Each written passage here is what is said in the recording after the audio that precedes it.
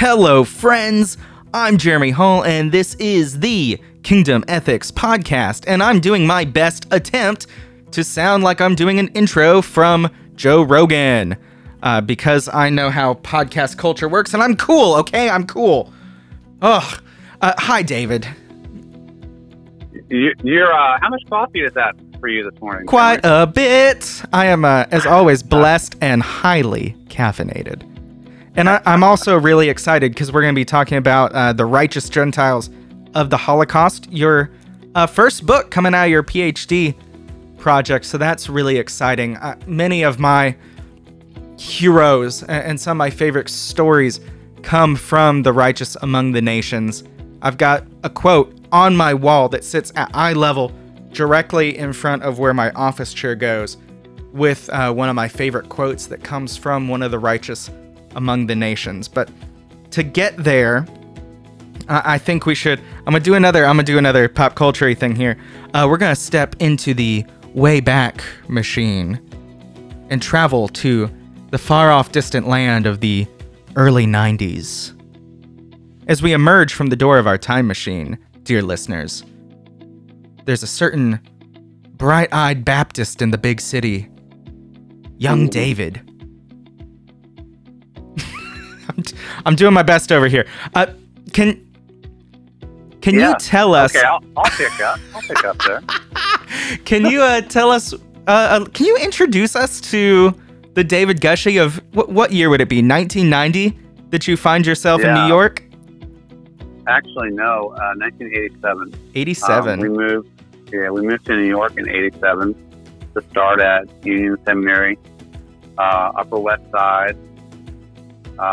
Jeannie was pregnant, and our first child was born in January of 1988, Ollie.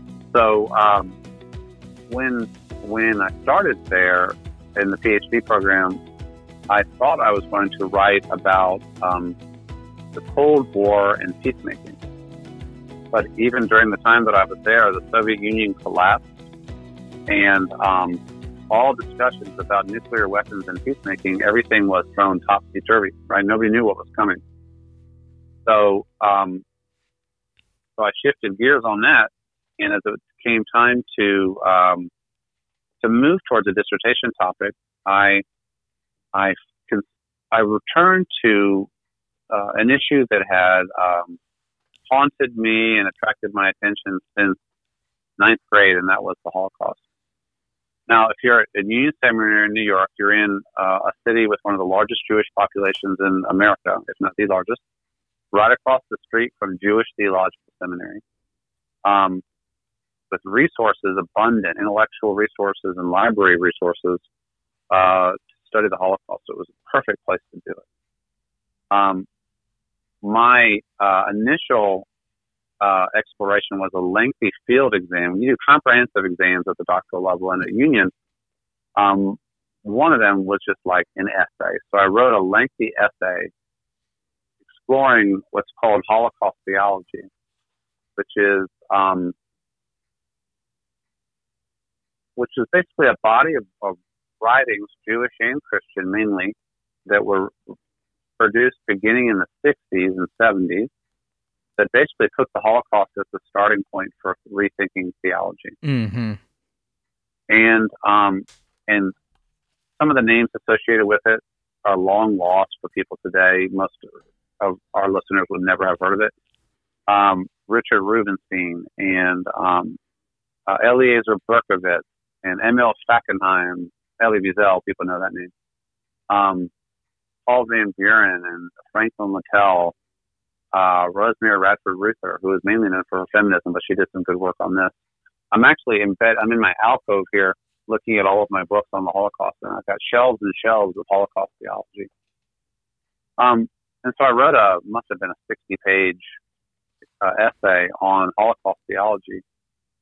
And the problem with it, Jeremy, was I was meandering into a faith crisis, because Holocaust theology, as I was exploring it, involves such a negation of traditional beliefs about God, God's involvement in history, even about Jesus. Because Holocaust theology, especially coming from, beginning from the Jewish side, but picked up from the Christian side, concluded that it was Christian triumphalism around Jesus that is the ultimate seed for the Holocaust. You know, the old story that Jesus came as the Messiah of the Jewish people, and the Jews, quote unquote, missed him. Rejected. And ever since rejected him, and since then they've been being punished by God with may his exile blood be on us and our children. Right. All of that, all those tropes of Christian anti-Semitism. And so some in the Holocaust theology community were essentially saying you cannot really hold anything like Christian theology and be adequately responding to the Holocaust. How did the faith tradition that so you chose a Baptist faith experience after being your early life in a Catholic home, and right. How did that and going to a Southern Baptist American seminary prepare you for a journey into Holocaust literature and theology? Not very well at all. No, because the pietism, I don't know, just you and Jesus, love Jesus. Mm-hmm. That part was not quite sturdy enough, and then there had been no engagement until union with the deepest challenges to Christian theology that were coming out of Holocaust theology. In general, the evangelical world has not engaged Holocaust theology seriously at all. That's too dangerous. The way that evangelicalism is structured relies so much on certainty that you cannot bring the Holocaust in. It's too explosive. It's also another reason why a book like the Book of Job is hardly going to be at the top of any study list in evangelical churches or families or schools, because it's just too explosive, too challenging. Mm-hmm. But I was beginning to get worried about myself there that would have been 1989, that I was afraid I was going to lose my faith. A lot of people don't know that chapter of my life, but it was pretty scary there for a little bit. So I was at a conference I tell this story in Righteous Gentiles of the Holocaust. I was at a conference presenting some not very good work from that field exam, and being properly schooled by Holocaust scholars who knew better than I that I was not doing very good work. But anyway, at that conference, which was at Vanderbilt, I heard a presentation on the Righteous Gentiles of the Holocaust. A small minority of Christians and non-Christians who were not Jewish, who risked their lives to save Jews from the Nazis. And the guy who was presenting is a sociologist named Lawrence Barron. We're talking 30 years ago now. And he presented what he had learned about the motivations of Christian rescuers. So he had done some interviews, and others had begun doing some interviews with rescuers, because they're identified by name by Yad Vashem in Jerusalem, the Holocaust Museum and Research Center there. Mm-hmm. So in Jerusalem to this day, though I think they're probably done with the stage because everybody's aged out and died, but at least until recently, they were still identifying rescuers by name, nominated by Jewish survivors and family, to be honored in Yad Vashem. Apparently, the honoring ceremony is beautiful. A tree is planted for each rescuer with their name and a plaque underneath. And they're given a medal that is put around their neck that is inscribed beautifully with the Talmud expression, he who saves one life saves the whole world. Just so beautiful. Those ceremonies are beautiful. And Yad Vashem, last time I checked, had something like 30,000 people that they had identified. So in the late 80s, researchers discovered that, hey, here is a treasure trove. If we can find some of these rescuers, we can interview them. And so a variety, not that many, a dozen maybe researchers began scouring Europe and other places where these rescuers could be located and began doing studies of them. And kind of like, here's goodness. Goodness, can we bottle what made these people different? We're talking about less than 1% by far of the Christian population of Europe did anything to help Jews survive. And so, wow, what made them different? And so these researchers, and again, I have these books all around me with right behind me are my Holocaust rescuer books. And so these researchers, interviewed folks and did social psych instruments. And anyway, so Lawrence Barron was presenting at this conference what has been discovered so far. He said this line that resonated so deeply with me. He said, hey, I'm a Jewish person, and as I interview and as we interview these rescuers, we're getting a lot of religious talk, a lot of theology, and a lot of Bible quoting from a tradition that is not our own. It sure would be good if some Christian scholars would get into this research and help us here, because we think that there is some specific Christian stuff going on here that you can help us understand. And so was that the trigger? That was the trigger. It was, there have been few moments in my life that were as clear as that. Wow. As in, drop everything that you are doing and do this instead. And so that's what I did. I made a proposal to my committee that I do a dissertation about the righteous Gentiles of the Holocaust. And so I worked on that for 3 long years, Jeremy, and that became my dissertation in my first book. And I would say that what I learned in that study has, in many ways, shaped my entire life, my sense of vocation, and what I'm trying to accomplish with my students.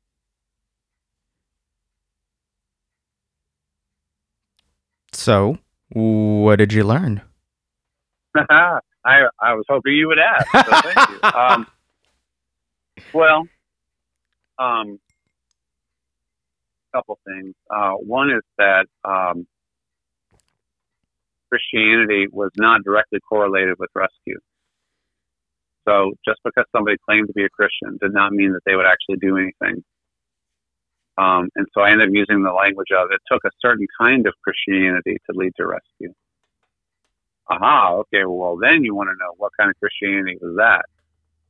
Because that's what we want. We want that kind of Christianity. And if I were to summarize it in a 3-point sermon, it would be compassion, conviction, and courage.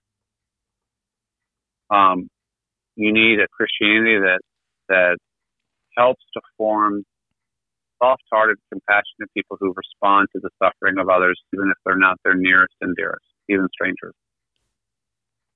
You need a Christianity in which people are taught certain convictions that are ironclad for them, and will motivate them to do something on behalf of other people. And so the best chapter of my dissertation, I think, is the one where I explore the religious motivations of Christian rescuers and identify 6 specific kind of themes that show up in interviews with rescuers.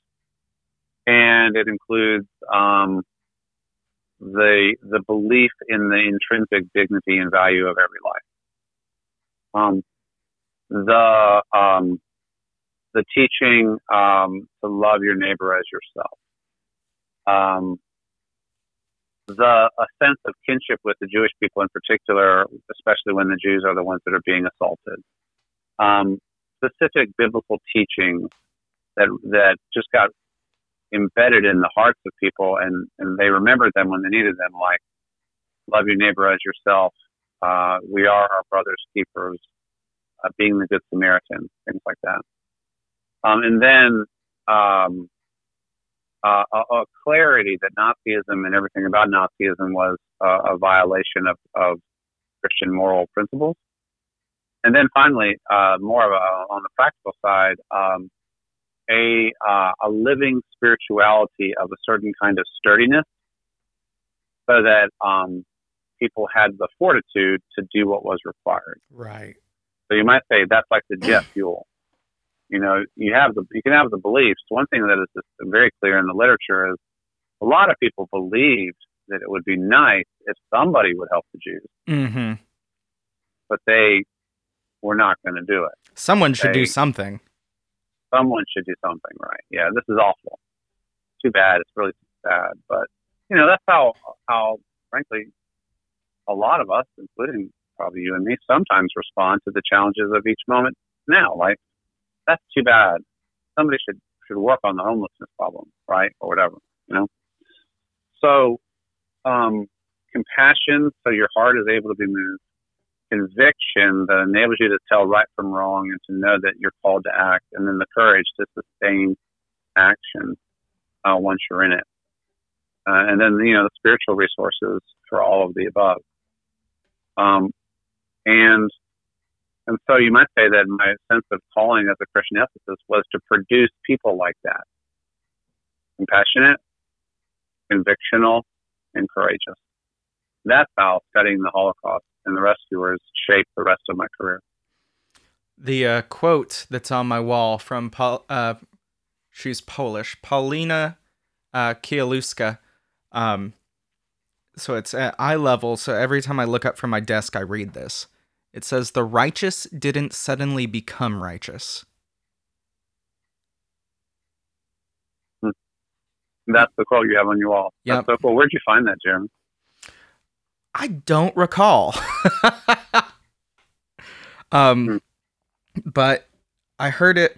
I heard it on the radio from an interview with her,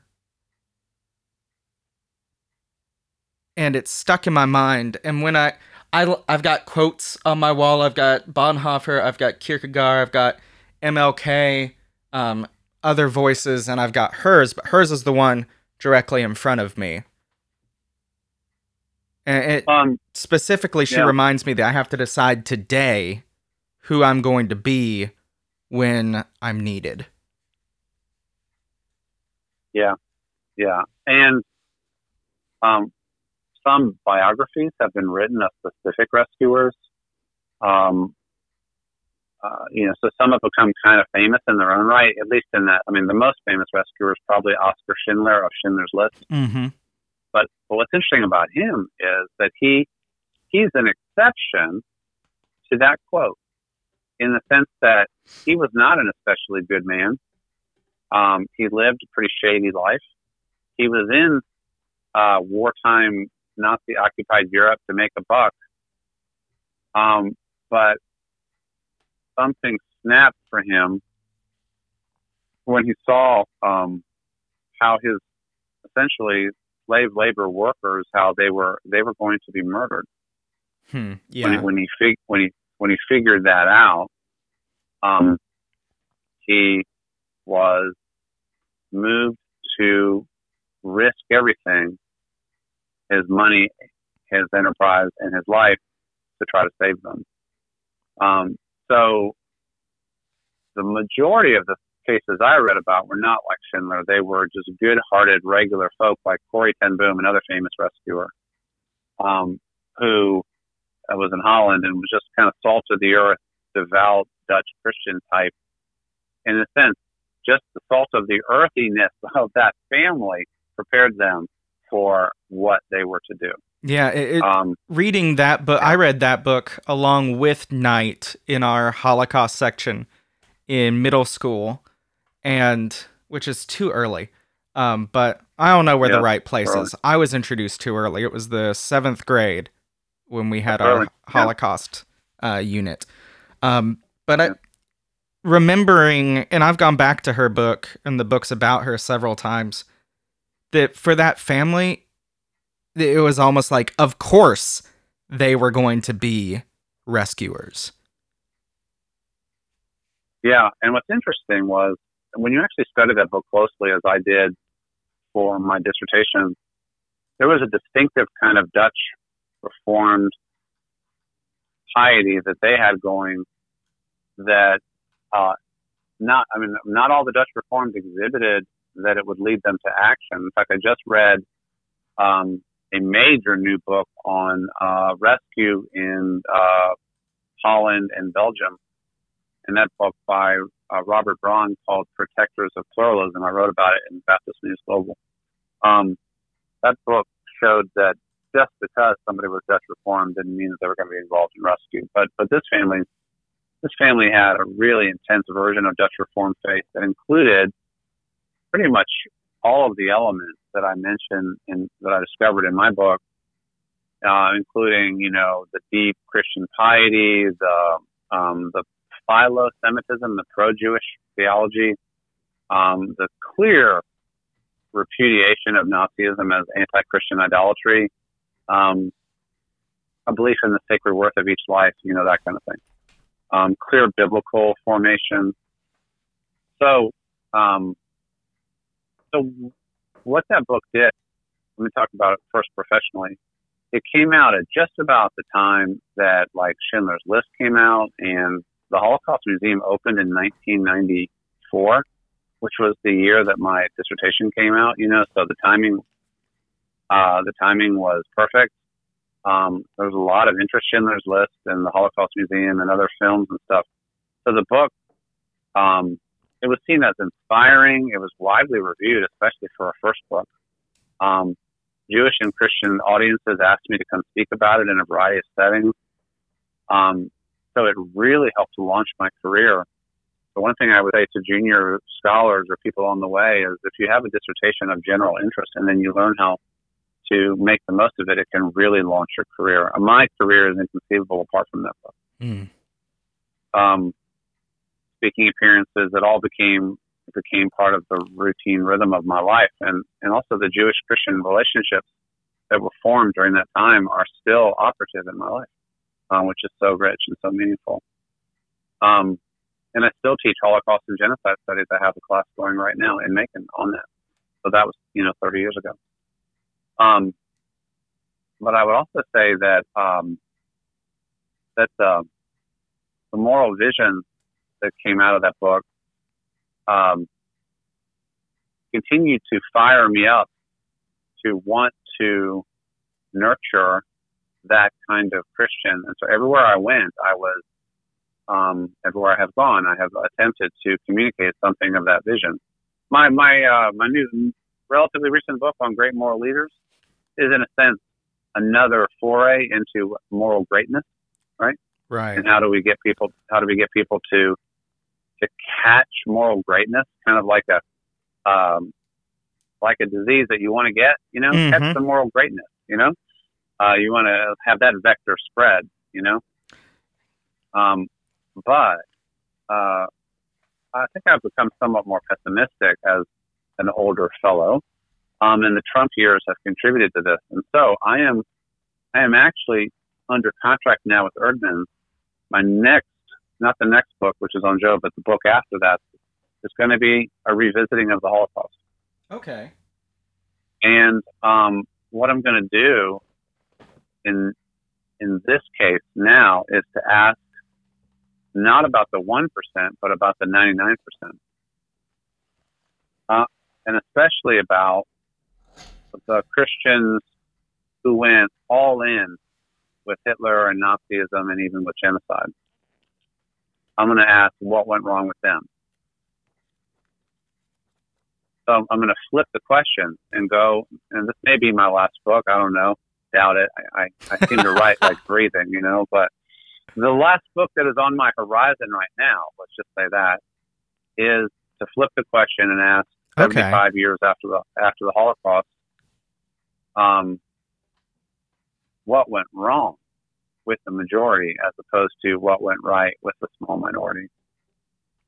I wasn't really ready to ask that question in 1990, but I feel ready to ask it now. It's a terrifying question. So, it is. And in some ways, it's the more relevant question because it's the majority and it's what actually happened. And the main story of the Holocaust is Christian Europe, quote unquote, turned on its Jewish minority and attempted to kill every last one of them, led by Germany, but with collaborators all over Europe. Yeah, we want to talk about the successes of the righteous among the nations and glorify the rescuers, but the main narrative is a story of Christian disaster and failure. That's right. And everybody who wrote about the rescuers understands that. And like, I think, I mean, the people who started the honoring and writing about the rescuers were Jewish. I think, in retrospect, that study of the rescuers beginning in the 80s, 70s, and 80s was part of the process of grieving the Holocaust in the Jewish community. It's kind of like, well, if you have a family member murdered, but you learn that there was somebody who tried to prevent it. And so the main story is you had a family member murdered. But the sub story, and the thing that might be able to give you a little bit of hope, is that there was somebody who tried to prevent it. Yeah. Does that make sense? That's like the Mr. Rogers advice. Look for the helpers. Look for the helpers. And looking for the helpers both gives you hope, and it also shines clear light on the failures of the non-helpers. And it gives you a clearer idea as to what is right and what is wrong, and how you can, how you can do what is right. But I do think it was part of the Jewish community's grieving process. It's almost like, instead of looking at the pitch blackness of all the murder, sometimes by honoring the rescuers, there was a book called When Light Pierced the Darkness by Nakama Tech. It was a little bit of like a candle in the dark. But the candle in the dark, I understand, and I'm glad that I studied the candle in the dark, but I want to understand the darkness too. Right. And I understand what went wrong in the Christian mind and soul to give us Auschwitz. And so I'm going back to the beginning. And I'm going to look at direct Christian involvement in preparing the preconditions for the Holocaust, and then in executing every stage of the Holocaust, to see what we can learn from that. And I'll be honest that the Trump years, and this is going to enrage our conservative listeners if we have any, but the Trump years have helped to get me here, because there have been moments in these years where I have seen, especially at some of the rallies in the 2016 campaign, the kind of baying for blood, mob mentality of all those nice, good Christian white people that has reminded me of some of what I studied in relation to Nazi Germany.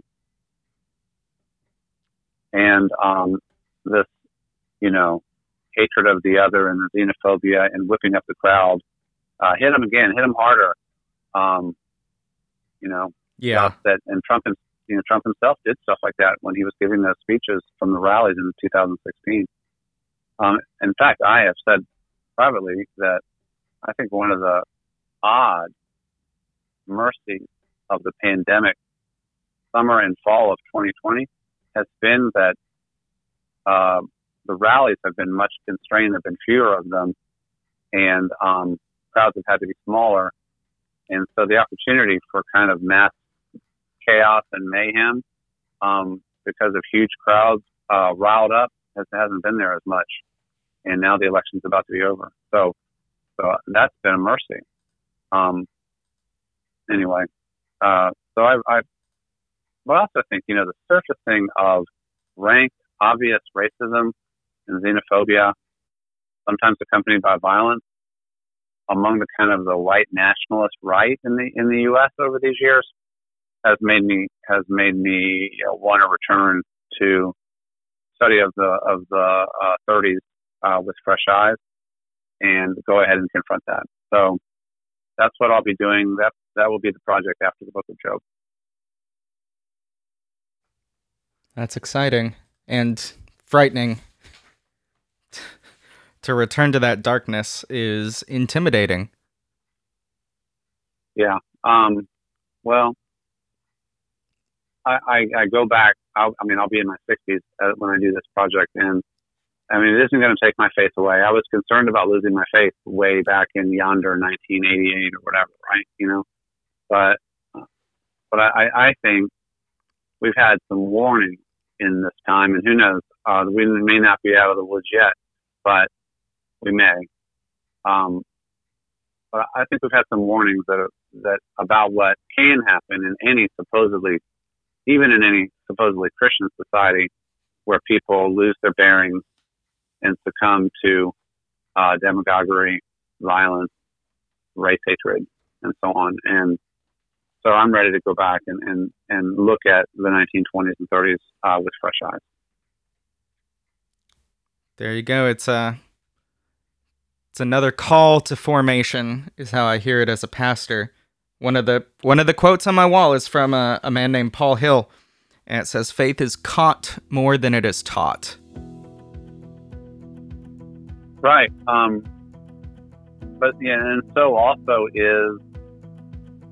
is everything else. So you might say the virus of turning Christianity into a path to, say, white supremacism or racism is also caught, right? So you might say that what I want the local pastor to do is to be fully aware of the destructive viruses that are out there and provide vaccines and antibodies to the flock so that they are not going to be infected. Boom! There you go. Tweet that one. Exactly. We certainly will. Well, David, thank you. I look forward to that project. That's going to be exciting. Thank you, David. You are very welcome, Jeremy. Thank you for going on this journey with me, and hopefully that the study will provide some of those antibodies that we need now and always.